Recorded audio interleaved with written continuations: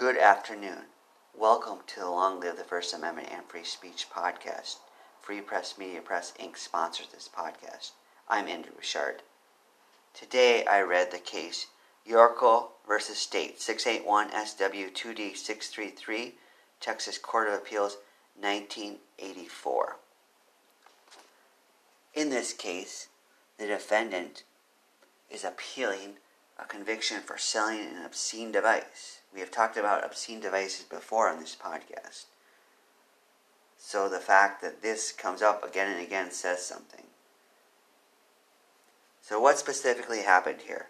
The record says, quote, Kenneth Allen Yorko or appellant, was convicted of possession with intent to sell an obscene device, a dildo, under Texas Penal Code annotated 43.23C1. Appellant did not submit a statement of facts on appeal and proceeds solely upon the transcript. End quote. I wonder why he didn't submit a statement of facts on appeal. I wonder what that strategy was seeking to accomplish. If anyone would like to enlighten me on that, feel free to let me know.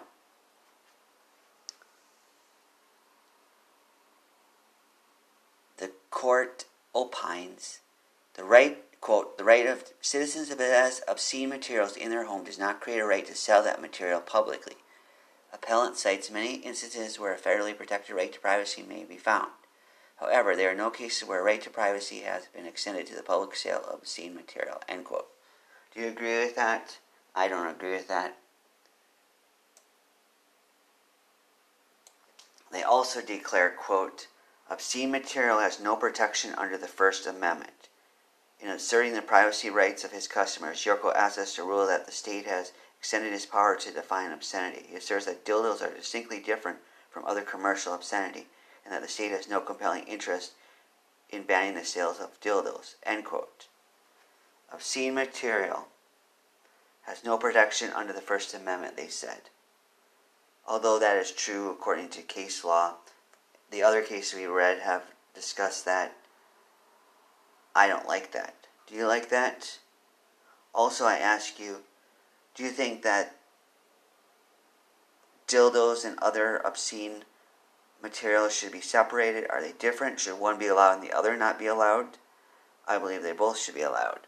If you haven't got to that point yet.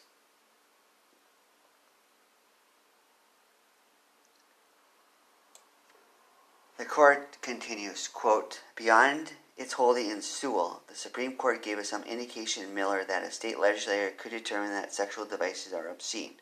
The court gave several examples of what activities may properly be condemned, and included in the example of lewd exhibition of the genitals. We hold that by making commercial distribution of dildos a criminal offense, the legislator did not exceed its mandate under Miller. A dildo is not so far removed from the lewd exhibition of the genitals, end quote. Do you agree with that? I don't agree with the court common law rulings that obscenity should be there in the first place, and if we even have obscenity, I don't think it should be included. Do you agree with me on that? The court further argues, quote, appellant argues that the prosecution for sale of a dildo is nonsensical, that the state cannot articulate any reason, compelling or otherwise, while sale of dildos should be banned, but articulation of a compelling interest is not necessary when obscenity is at issue. The fact of obscenity is reason in and of itself for its prohibition from public commerce. The only practical effect of these laws may well be to raise the price of dildos to the frustrated few finding need of them, but it is not our function to second-guess the legislator in this regard. Appellant's ground of error is overruled, end quote. This defendant is onto something. He's raising a point we need to affirm, a point we need to defend, a point we need to fight for. I don't think the law was right in this case. In one other case we discussed on this podcast, in fact, two other cases, in concurring opinions, two Texas Supreme Court justices or Court of Appeals justices argued they didn't understand this law and they didn't agree with this law, but they had to follow it because that's what judges do. They ultimately conclude the following, quote, "We hold that Texas Penal Code annotated 4323A and 4323C1 are not unconstitutional under either the United States or Texas constitutions.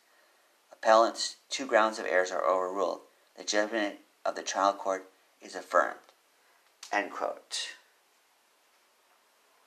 Although Texas cannot change what the First Amendment covers, they can still allow stuff. So I don't like the way this goes. I don't agree with this case, and hopefully one day in eternity Kenneth Allen Yorko can be vindicated. He deserves a place in First Amendment heaven, provided he did not do anything else. For example, if somebody is a murderer, they don't deserve to be in First Amendment heaven, but I don't know that, and I'm assuming he's not, so we need to applaud that. And we also need to follow his example and fight the good fight. So if you ever get charged, don't lay down. Don't roll over. Don't say, "Hey, I'm guilty of distributing or selling an obscene device, so I'm just going to let you walk all over me." No. Let us fight. This is a good fight. How will you advance the First Amendment, freedom of speech, and third parties today? Long live the First Amendment and free speech. Goodbye.